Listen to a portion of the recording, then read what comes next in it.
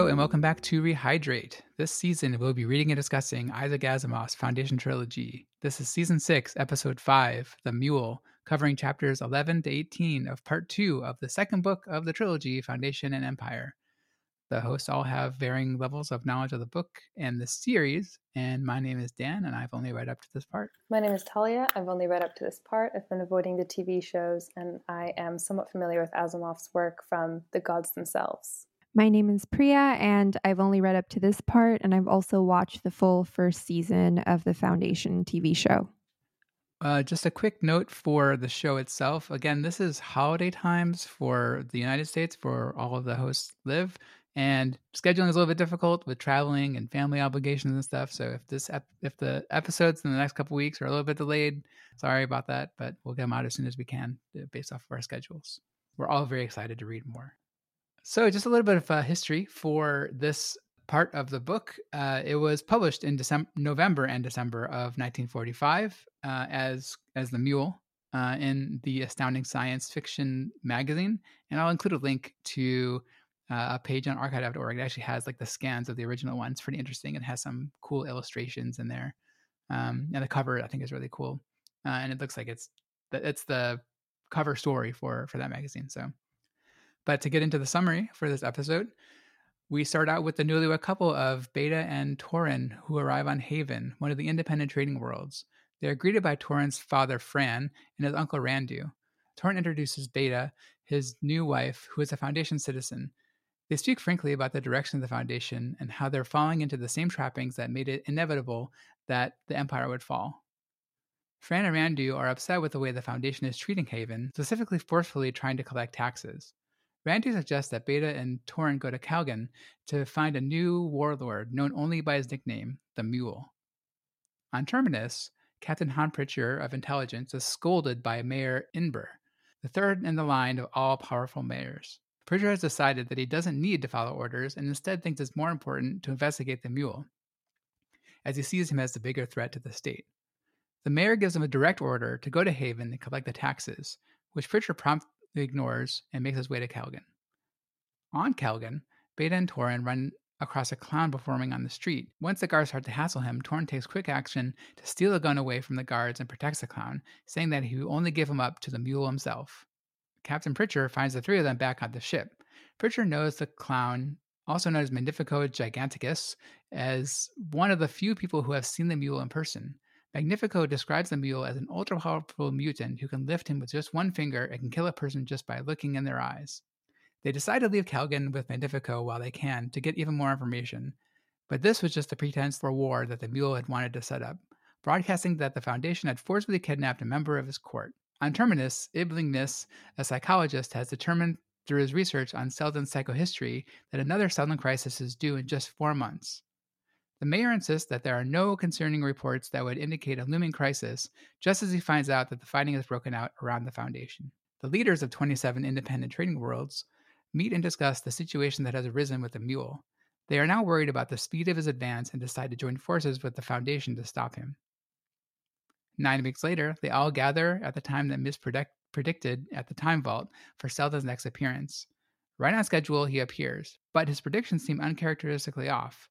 Right then, all the power to the Time Vault goes out, and the news comes out that the Mule has arrived on Terminus, and his ships are equipped with nuclear field depressors, causing power and communication to be cut.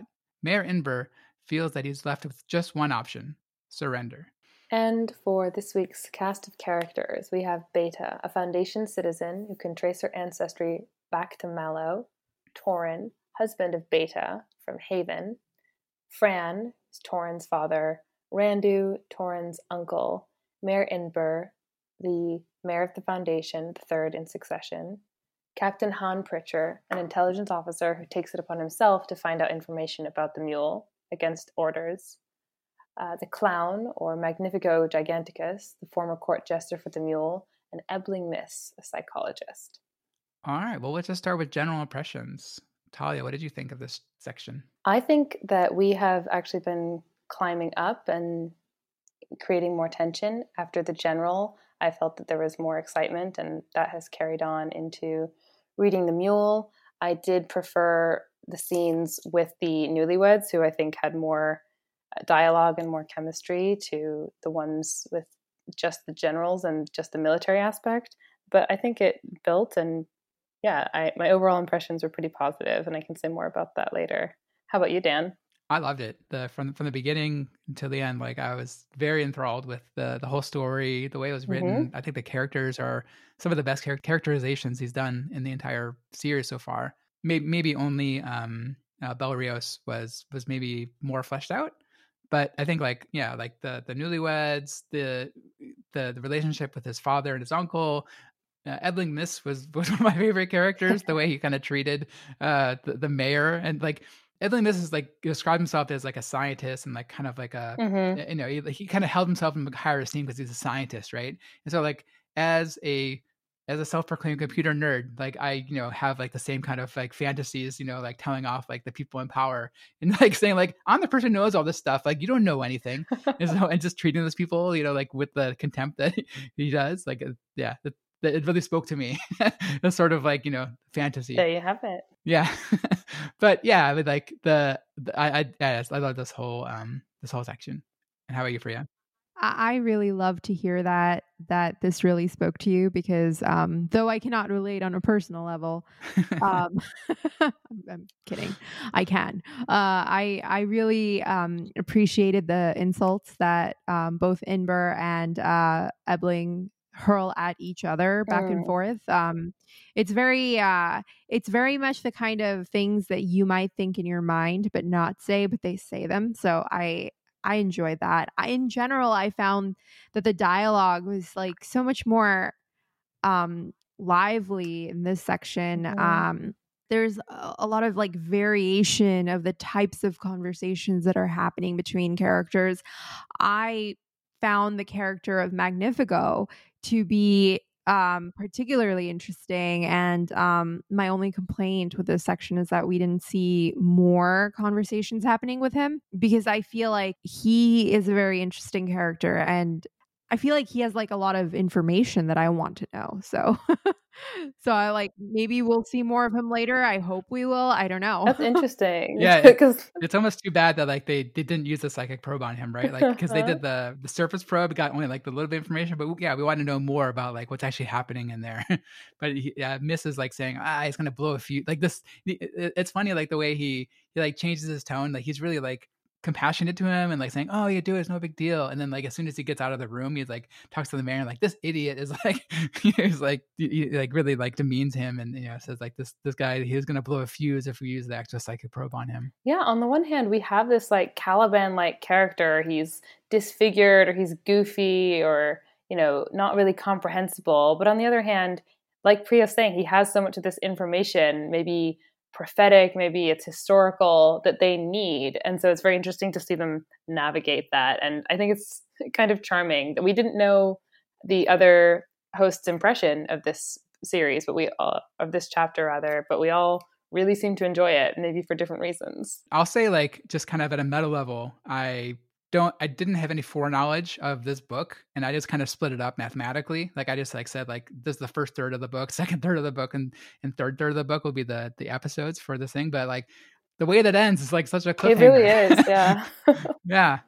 Yeah, I was really amazed at like where you just decided to break it off, and I was like, oh wow, like it seems premeditated, but I know. I'm surprised that it isn't. It's all part of Selden's plan. Yes, exactly. We have our own Harry Selden.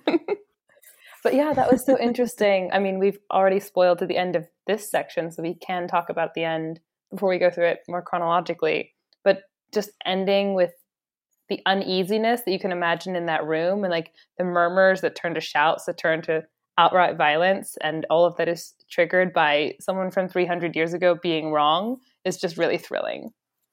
Yeah. Yeah, because the whole foundation is built on like Selden being right. Mm-hmm. And even people who claim to not hold it in high esteem, they still count on it. They depend on it. So yeah, well done mathematics. Well done splitting it up. Yeah, I wonder if like he actually, because like this, it said like it was published in November and December of 1945. So maybe he split it up himself that way. Yeah, I'll have to go back and look once we finish I didn't want to like read the end of it and like get spoiled or whatever. But now we can check out Reddit, and I'm sure someone has found out. And going back to the point about like the interaction between Miss and the mayor, I think one of the things that like made it even more impactful was like they had a couple of chapters ahead of that where Pritchard was going in there and he was like really observing all the formality that was required of talking to the mayor, right? Like he wouldn't answer, he only answer questions if asked and like not give any information. So you see like how much formality is imbued with like having to talk to the mayor. I think that will translate really well to the screen, that like big room with only one chair and like all these rights being observed. I think that will play really well. Yeah, and then like as soon as Miss comes in there, he just like throws the book out the window. Like he interrupts him in this garden. He does whatever he wants to do. So yeah. And he just seems like a really good character in general. So I'm excited to see him if the show brings him in there. There's one conversation in which they have like a very interesting insults hurled at each other, which I like jotted down because I found them, I don't know, they made me laugh. Well, go on then. I think Inbert calls him a "you lardish ball." Nice. And then he responds with "you wizened horror." Oh yeah, I think I love that's a good one. I was like, that just horror. Yeah, like who would think to call anyone that? But alas, we have it here. And doesn't he call him like a dotard at some point too? Yeah, and then what was up with all the times where what was it? I have it written down. You unprintable fool. Like I do remember that. Yeah. They mentioned like unprintable many times. Unthirstable, unprintable. Yeah, there's lots of interesting negation here. It almost reads like translation into English, but it's just Asimov. Yeah, to me, like that reminded me of Dark Forest and the imprinted people. Like Heinz, his imprinting thing on people's brains. That's reminded me of it. But imprinted versus unprintable. Yeah, but I don't know what like unimprintable. Like I don't know how that's an insult. I don't know where that comes from. Some 40s. Because it was used a bunch of times, that adjective. So a lot of times, yeah. Oh, right. What are they referencing? Something specific, or is it just like an adjective, a demeaning adjective for some reason? I sort of thought it was sort of like unspeakable, unprintable. Maybe. And he also has his trademark galaxy that he says all the time. Oh, right. Did you understand that, Priya? Because that was like stylized when it was... Oh, yeah, that's true. It was stylized in the text when galaxy is spoken. Do you have any recollection of that? Wait, say that again. So Miss, like he constantly says like galaxy or something, right? And it's always written in the same way when he says with like it. Capital LAX. Yeah. I have the book right here. Let me... see, these are the things you might miss when you're listening to audiobook. Right. I'm not aware of this. Yeah. It just occurred to me too. You would miss this, and you would also miss how to, like, you would have no idea how to spell names. Right. Yeah, these names are a little bit tough. But Talia did a good job. Oh, thank you. Earlier, when we were talking about the word unprintable, turns out deciphering this was as easy as just Googling the word unprintable. Something that's too offensive or shocking to be published. And then Collins English Dictionary says, if you describe something that someone has said or done as unprintable, you mean that it is so rude or shocking that you do not want to say exactly what it was. So I guess defining it that way. Like George Carlin, 7 words you can't say on television. True. Yeah. So I guess calling someone an unprintable fool is like, he's just so like a shockingly foolish, or like just like, like that too outspoken, sense. Maybe. Yeah. Okay. That would have bugged me. So I'm glad I got that out of the way. Carry on. Shall we talk about some of these unpronounceable names, these characters like Beta? Yeah, I say let's start there. So Priya, you had specifically, I mean, I think all of us had the same kind of feeling, but like you had been the most vocal about the lack of female representation. So now it seems like we have a real female character, and she's not just like some damsel in distress, right? It's like she has like real agency, and it's like she has like a real backstory, and she's, I don't know, the main character, but like definitely up there, like the one of the main characters. So I mean, like how did that strike you? Like having like right off the bat, like a pretty strong female character in my eyes. And do you agree that she's a strong female character? I don't know about strong, but I feel like she is a good female character. Like she is fleshed out. She is she's smart. She is, and I guess in that sense, that is her strength, right? That almost like Asimov finds her worthy of writing. But like it's very interesting to me when like other characters refer to her as girl, like when they were talking to her and they're like, "Oh, girl." Like, and that makes me think, for once, I'm reading that as if Asimov had written it to be intentionally cringy, like he wants us to see these characters as like demeaning her versus he demeaning her, you know. So it read that way to me and I can't exactly tell you why, but that's just how I read it. Like, we're not supposed to find these characters, or rather, we're not supposed to share these characters' views that like we should be talking to women this way. So yeah, that was a little bit refreshing for me to see after, you know, just chapters upon chapters of like male characters and just not seeing any kind of differences among them even at times. Like, a lot of the characters seem to blur into each other for me, and Beta definitely like stands out to me. I don't know if it's just because she's a female character, but also because like in general all the characters in this section seem to be a little more interesting to me. Yeah, and I think like the rapport between her and her husband, right? I think that was also really good, and like they weren't just like kind of more stereotypical like newlyweds, like they're kind of like ribbing each other, right? Like in the beginning, they're going to Haven, and she's like, "Oh, am I supposed to say that I love it here no matter what you want me to, where I want me to go?" You know, it's like I think that the kind of interaction between them, it felt like more like real people. That's what I commented on too, is Beta speaking like her husband is musing, like, oh, well, this foundation actually could fail and still fulfill Harry Seldon's ideals, because the foundation surviving doesn't mean that the current leaders have to survive. And he's making this grand philosophical, you know, argument, and she's just like, yeah, what a waste of a good reverie. That's the oldest argument in the books. They're already so over it. Yeah, I thought like one of the things I didn't catch. So I read this a couple times. I read it at least twice and a little bit more than that. But I didn't catch like Beta's like reason that she joined the traders like initially, right? So I went back and kind of did a little bit of reading and just kind of figure out like, you know, why is she joining them? She's like from the foundation. Like, why does she want to overthrow the you know, help the mule to like kind of, you know, stir up the pot, right?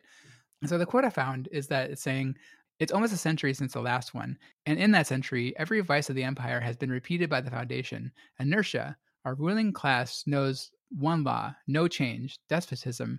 They know one rule, force, maldistribution. They know one desire, to hold what is theirs. So going back, it seems like the Foundation or the empire at this point is fallen, or it's like it's basically not existent or not a power in the galaxy anymore. But the Foundation now is falling into the same traps, and Beta sees that, and that's why she is willing to overthrow help overthrow the current people in leadership. And it seems like she thinks that her and Torrin can kind of, and maybe Fran and maybe some of the independent people can kind of take more of a leadership position and do it right this time, right? I don't know if it's going to work, but that seems to be her thinking. Dan, it almost seems like you answered your own question about like why she decided to join, because she's ambitious, and yeah, sounds like even though she's only, as she stated, like 24 years old, 5'4", 110 pounds, she's got a pretty clear sense of self and what she believes, you know, could be better. Yeah. Did you all find like having problems? Like, did you find the same problem of her motivations in the beginning? Like, it took me like to the second read to figure out actually what her motivations, like why she was going along with it. Maybe I just didn't read it carefully because there's like so much stuff thrown at you in the beginning. And I don't know if you all had the same experience reading it. I kind of wanted to know more about her background because they kind of touch upon it a little bit, and then you don't find out anything more. I think it's that she like escaped from the Foundation pretty much, right? So yeah, that part wasn't clear to me. If she escaped or, I mean, it seems like she's some kind of rebel, right? Yeah. I don't know how vocal she is about her rebellion, right? But it seems like as soon as she gets on Haven, she's like really vocal about it. But that, you know, she's in, you know, company at that like-minded company at that point. Yeah. So I would have liked to like see, these characters were also interesting to me. I wanted to know more of their like backstories. Yeah. And I think that was the one thing I was left hoping for and didn't get, at least not in these chapters. Like that makes it kind of really hard to really understand their motivations when you don't really have like origin stories for any of these characters. So and like this is the first section where I'm actually like wishing for backstories versus with the other characters earlier. I was like not really caring to have backstories. So that kind of says a lot. Like there's a lot of potential with these characters that could be further tapped into. I would agree with the potential. I think, again, this would translate really well to the screen. I think that just showing the contrast between Beta and her husband would do the job of backstory. It would show like some of the reasons or some of the departure, because he clearly has been nursing a bit of this inferiority complex about not being from the Foundation. And I think it would help understand where she's from and why she's now here. I agree. There's a lot of like further exploration that can be done for these characters like on screen. So yeah, it'd be interesting to see. Yeah. I don't know how they would tell the backstory of them. Like, I don't know if flashback would be appropriate or just more conversation, but yeah. Or they can just make it all up. Like they have made up a lot of things in the show. So oh yeah. But I meant like just like maybe they haven't. Maybe I just haven't read the parts of the books that those things are in. So maybe I don't know what I'm talking about. I meant a bit more just like structurally, like how would they actually introduce the backstory, you know? Like at this point the characters have already been introduced. Like they haven't really done flashbacks that I remember. Like it's more like just like a line of events that happen. They talk about like their past a little bit sometimes in conversation, but it's always like in the present, not flashing back to what they used to do. But probably like another conversation on the ship or something would suffice, right?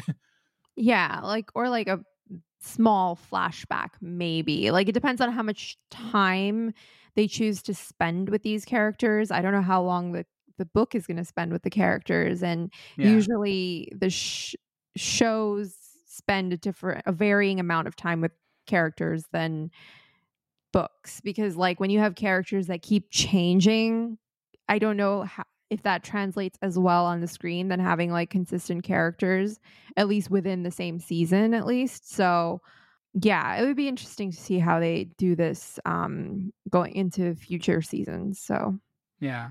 I mean, I would assume, because like this is the first half of the part 2, right? That like these characters are going to continue throughout at least the rest of this part. I don't know the rest of the series. Like I don't know how it happens. There's 5 other books after this, but one's a prequel. But anyway, I don't know like if they keep expanding time the same way they have been, or they kind of just slow down and stay in these characters more. Mm-hmm. And another character that I wanted to bring up that was the mule himself, right? He's never shown. We never see him, but I think it's really interesting how he's sort of like a mythic figure. And he described, the clown Magnifico describes him as like this gigantic mutant who can lift people with one finger and kill people with his eyes. It's found to later not be true, but like no one knows him. No one knows his name. Only like very precious few people have seen him. So I like the kind of structure they're setting up of like this like really ominous figure that's gonna like destroy the Foundation that no one even knows what it looks like. I thought this was very almost like funny. This is like an opportunity for both drama and comedy. And the first introduction that we get about the mule is, this very dramatic reading. Excellence, he is known as the Mules, on page 124. He is spoken of little, but I've gathered scraps of fragments of knowledge and winnowed out the most probable of them. He is apparently a man of neither birth nor standing, his father unknown, his mother dead in childbirth, his upbringing that of a vagabond, his education that of the tramp worlds and the backwash alleys of space. He has no name other than that of the Mule, a name reportedly applied by himself to himself, to signify by popular explanation his immense physical strength and stubbornness of purpose. And then in response to this speech, it's like, all right, so what's his military strength, Captain? Like, never mind what he looks like. Like, how much of a threat is he? Right. So I just thought it was very funny because, like, speaking of, like, reveries, there's places where these characters are clearly on different wavelengths and call each other out on it. And I just thought it was part of what made this section so dynamic and interesting.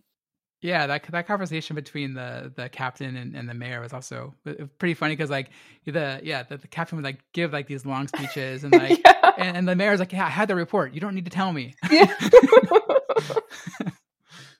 Yeah, exactly. I also find it interesting how these descriptions of the mule only create more questions than they answer. Yeah. So like you never really feel like you're able to visualize who this guy is, or you're able to understand who he is. You just kind of have like more questions and you don't have any clarity whatsoever by the end of these, like, you know, all these descriptions.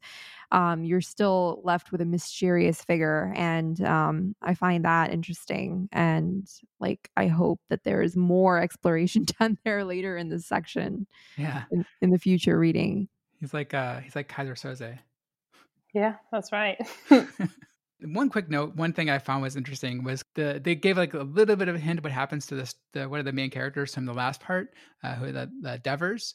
And it says, Devers died in the slave mine 80 years ago with your husband's great-grandfather because he lacked wisdom and didn't lack heart. So pretty sad ending for Devers there. He was a pretty fun character. Yeah. He just apparently just died in the mines. R.I.P. Yeah. So the next thing I'll talk about is there's a common theme around how people just believe that kind of blindly that the Foundation is going to win whatever challenge comes in front of them. And not only just win, but like win without doing anything. And we talked about that before too. How, you know, he might have written stuff to a corner because like every Selden crisis ends up with them winning it by not doing anything. And so there's a bunch of instances of this, but you know, and the quotes are kind of long, so I'm not going to read them all, but I just thought it was like interesting how that theme kept popping up about people just having more blind faith now that the Foundation is just going to win and don't have to do anything. Yeah, it's interesting because we were talking about that last time about how I was reading someone's opinion on this. It wasn't necessarily my opinion, but I was just loosely agreeing with it. That Asimov has written himself into a corner because he's established all these precedents for Foundation just winning automatically. What I tend to think about, you know, free will and these kind of predetermined outcomes is more in line with what we're seeing now, which is that we're seeing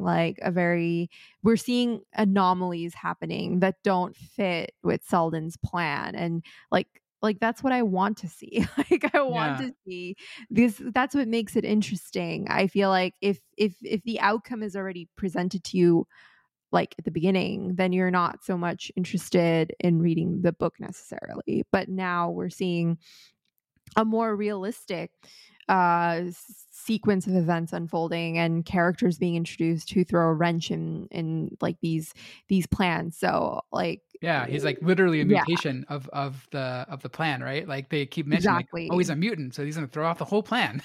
Right? Like, how could a Selden have predicted a mutant? And then like the kind of everyone's like collective freaking out about Selden's like prediction, like talking about something that didn't happen. You're like, what? that didn't happen. That did it. And like I forgot who said it, but like he asked like Randu, like, did you want to start a civil war? And he's like, we were going to, but we didn't do it. That was great. I was like, oh, we were gonna do this. Was actually, so funny.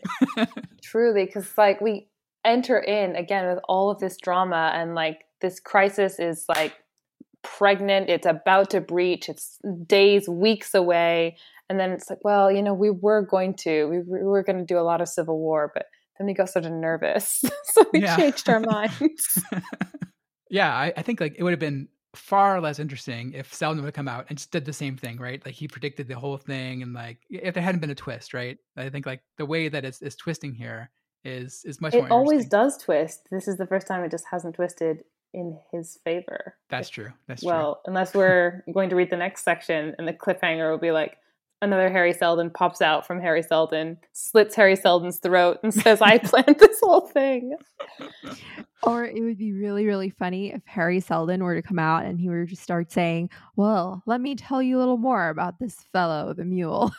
Oh. Start talking about the mule as if like he foresaw this individual character all those years ago. Yeah, for sure. So do do you think we're going to see the mule and then by the end of this thing, or will he remain a kind of a more mythic figure? It's kind of like, I mean, I can't help but think about how like I was frustrated when I was reading Remembrance of Earth's Past. Sometimes like when some Mm, characters remain shrouded in mystery, that's also like a storytelling device. And like I wouldn't be completely like mad if like we never meet the mule, but he continues to do like very consequential things. But for my curiosity's sake, I want to know more about him, and like because a lot of interesting ideas around him were introduced, like the mutant aspect. And to be honest, I'm surprised that this is the first we're hearing of mutants, because I would think that with humanity dispersed across so many different planets, so distant from each other, like out in space, you would probably have humans being subjected to a variety of different conditions involving radiation, DNA changes that result from that. And I'm like just surprised that there aren't more mutants that are known of. That's like a whole like subplot that you can like yeah. have off Mm. of that, right? Like, I don't know. Yeah, I think you mentioned that in a previous show also about like how by this time like we would have different versions of humanity. Like not everyone would be the same kind of human, right? Like you'd have these mutations and people living on distant worlds. And so yeah, it is kind of surprising that we haven't heard about quote unquote mutants, but I guess this one seems a little bit special, you know. But maybe they're all just like tales that people are telling each other, right? Like maybe he just turns out to be a normal guy, you know, when they actually meet him, and like he just like kind of builds up like this mythology around him that he's like super strong, he's a mutant, he can kill people with his eyes. I'm assuming if we do see him, he's just going to be like kind of a normal guy who's really good at military strategy for whatever reason. Is this a question you're asking? No, I'm just my theory. Oh, oh. Yeah. Sorry, I totally misheard what you were saying. I thought you asked us like who's really good at military strategy for some Oh reason. I yeah. was like, Oh yeah. not me. Bel Rios. Another interesting mystery behind him is that there's continual talk about where he gets his ships, who's supplying the ships to him. Right, yes. Yeah, and like the Empire's more or less gone, right? The trader said they're not doing it. So who else can be supplying in these ships? And with advanced technology, my only guess here is it has something to do with the Second Foundation. They keep talking about Second Foundation, so has to be in here somewhere. And maybe the mule is from the Second Foundation. He's overthrowing like the first found or the our foundation. Oh, that's interesting. Because clearly he has some kind of like technology, advanced technology that you wouldn't expect him to have. So Yeah, that's a good theory, I think. Yeah, this is interesting as compared to the other science fiction that these hosts have read together, which is like in the Dark Forest, there's no real possibility for cooperation between different races or between these disparate groups because of the Dark Forest state of the universe. But here, where the whole world is so commercialized and economics has so much power, it almost like opens up the possibilities so much wider. Like it could be a second foundation, it could be someone in the black market, like it could be this yeah. DIY ship that he's doing. Like we're not really sure about that. So that's a good point to bring up, Dan. I'm glad we mentioned that. And also, it's very mysterious. Is wasn't there a conversation where they were talking about how the Foundation's ships just kind of surrendered to Yeah, to the that's mule true. ship despite being unharmed, which is very interesting. And it was also kind of mirrored by how quickly Inber decides that we should surrender. Like the moment the mule like sort of comes in, he's like, oh, he faints and he wakes up and he's like, surrender. And I was Yeah, like, that's it.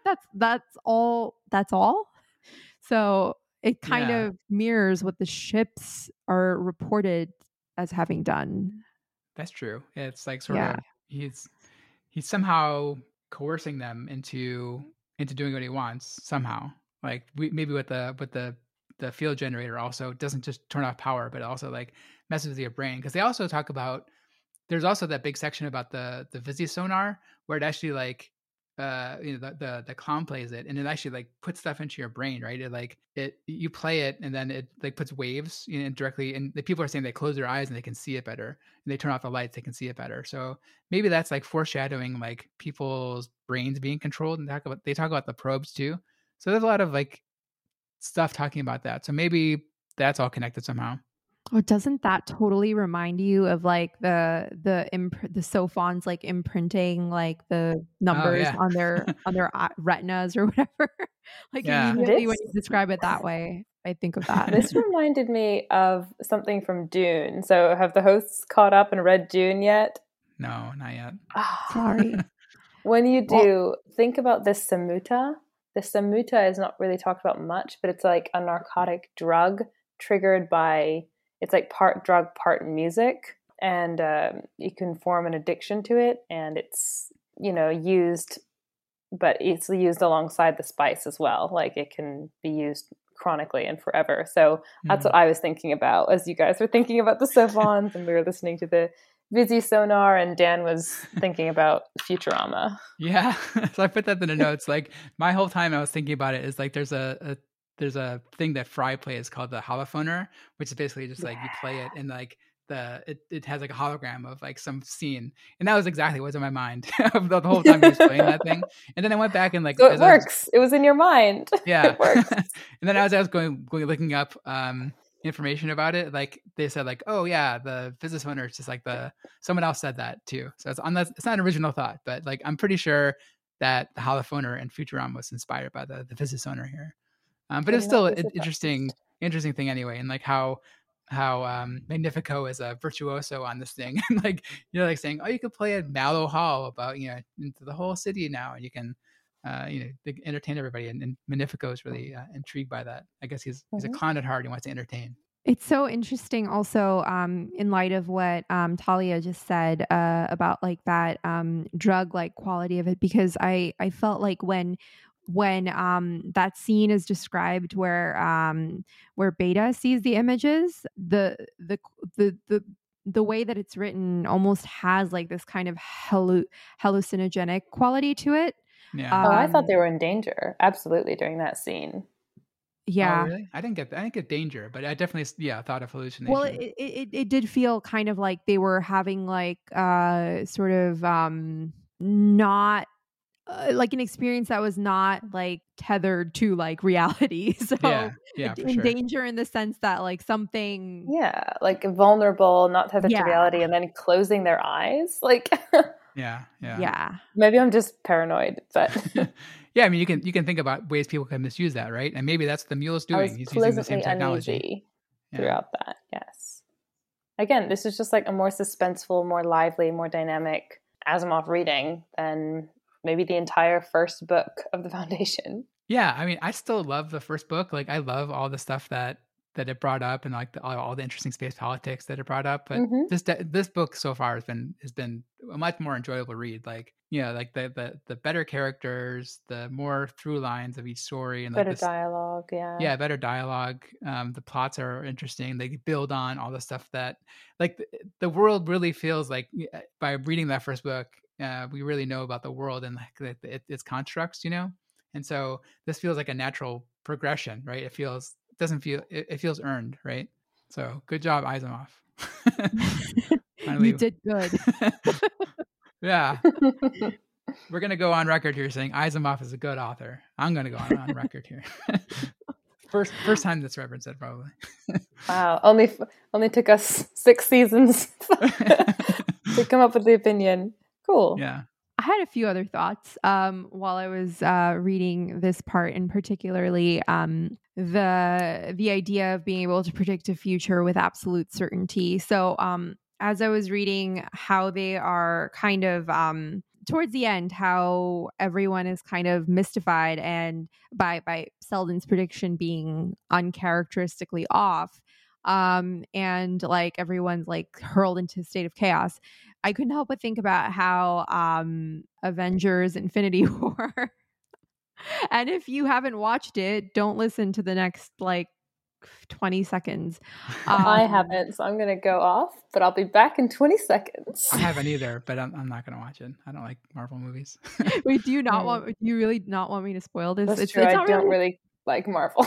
Yeah, go movies. for it. Okay, it's out of context. It doesn't even really read as a spoiler. But so Doctor Strange is asked how many futures he has looked into and how many futures the Avengers win in. And he says that he looked into 14,605,000 futures, and he said, and then the question is asked, in which of them do we win? And he says one. And so it kind of got me thinking of that, because it's like you can have like such a high probability of like one side winning or not winning, or in the context of this, like a certain outcome happening or not happening. And despite that, you can have a tiny probability that something different will happen. And I think that I always think about that when I think of the Selden crisis predictions, and the outcome that he predicts is that, like, even if like he predicts it with like a 96 or 94% probability, there's still at like 4% or like 6% chance that it won't happen. And then there are anomalies like the mule that can throw it off, which also reminded me of like the idea of the butterfly effect, which is like small perturbations having large effects on weather patterns. And then the analogy often being used on a larger scale for small, seemingly insignificant changes that can have larger consequences. And then the mule seems to be that variable that Selden couldn't have accounted for, because often we hear talk about how psychohistory can predict how large groups of people will behave, but not like individuals. So that always like sticks out to me as I'm reading these things. And that's why like it kind of rubbed me the wrong way the last time when I was like, the Foundation will always win. And I'm like, but like, that's not the interesting story. The interesting story is like a little small change or a little variable in the form of like a kind of loose cannon of a person setting everything off its track. Yeah. Yeah. And then everything past it like gets screwed up because of that, right? So like Selden's talking about, oh, there's gonna be a civil war between the traders, and like, well, no. There's like the mutation that happened between that, and that happens to be the mule. So yeah, I think it's also a very interesting point to me. It makes the story a lot more interesting, and the kind of more possibility, the unknown possibilities after that makes the story even more fun to read, right? Because now it's like, well, we don't know that the Foundation is actually going to win, or we don't know this Foundation is going to win. So what's actually going to happen, right? And so now it's kind of like a more blank page of possibilities. And like honestly, even if the Foundation wins or were to make like a comeback after that, like this is a story that I'm more interested in, because like I want to see how, right? Because it's you've added more complexity to it in a sense. All right. Well, thank you very much for listening. Please check out rehydrate.space for release episodes, reading list, and pronunciation guides, and all the other stuff we put up on the website. Leave comments by emailing us at rehydrate@fastmail.com or on Twitter @rehydratepod. And join us next episode for Season 6, Episode 6, Start of the Search, covering Part 2, Chapters 19 to 26 of Foundation and Empire by Isaac Asimov.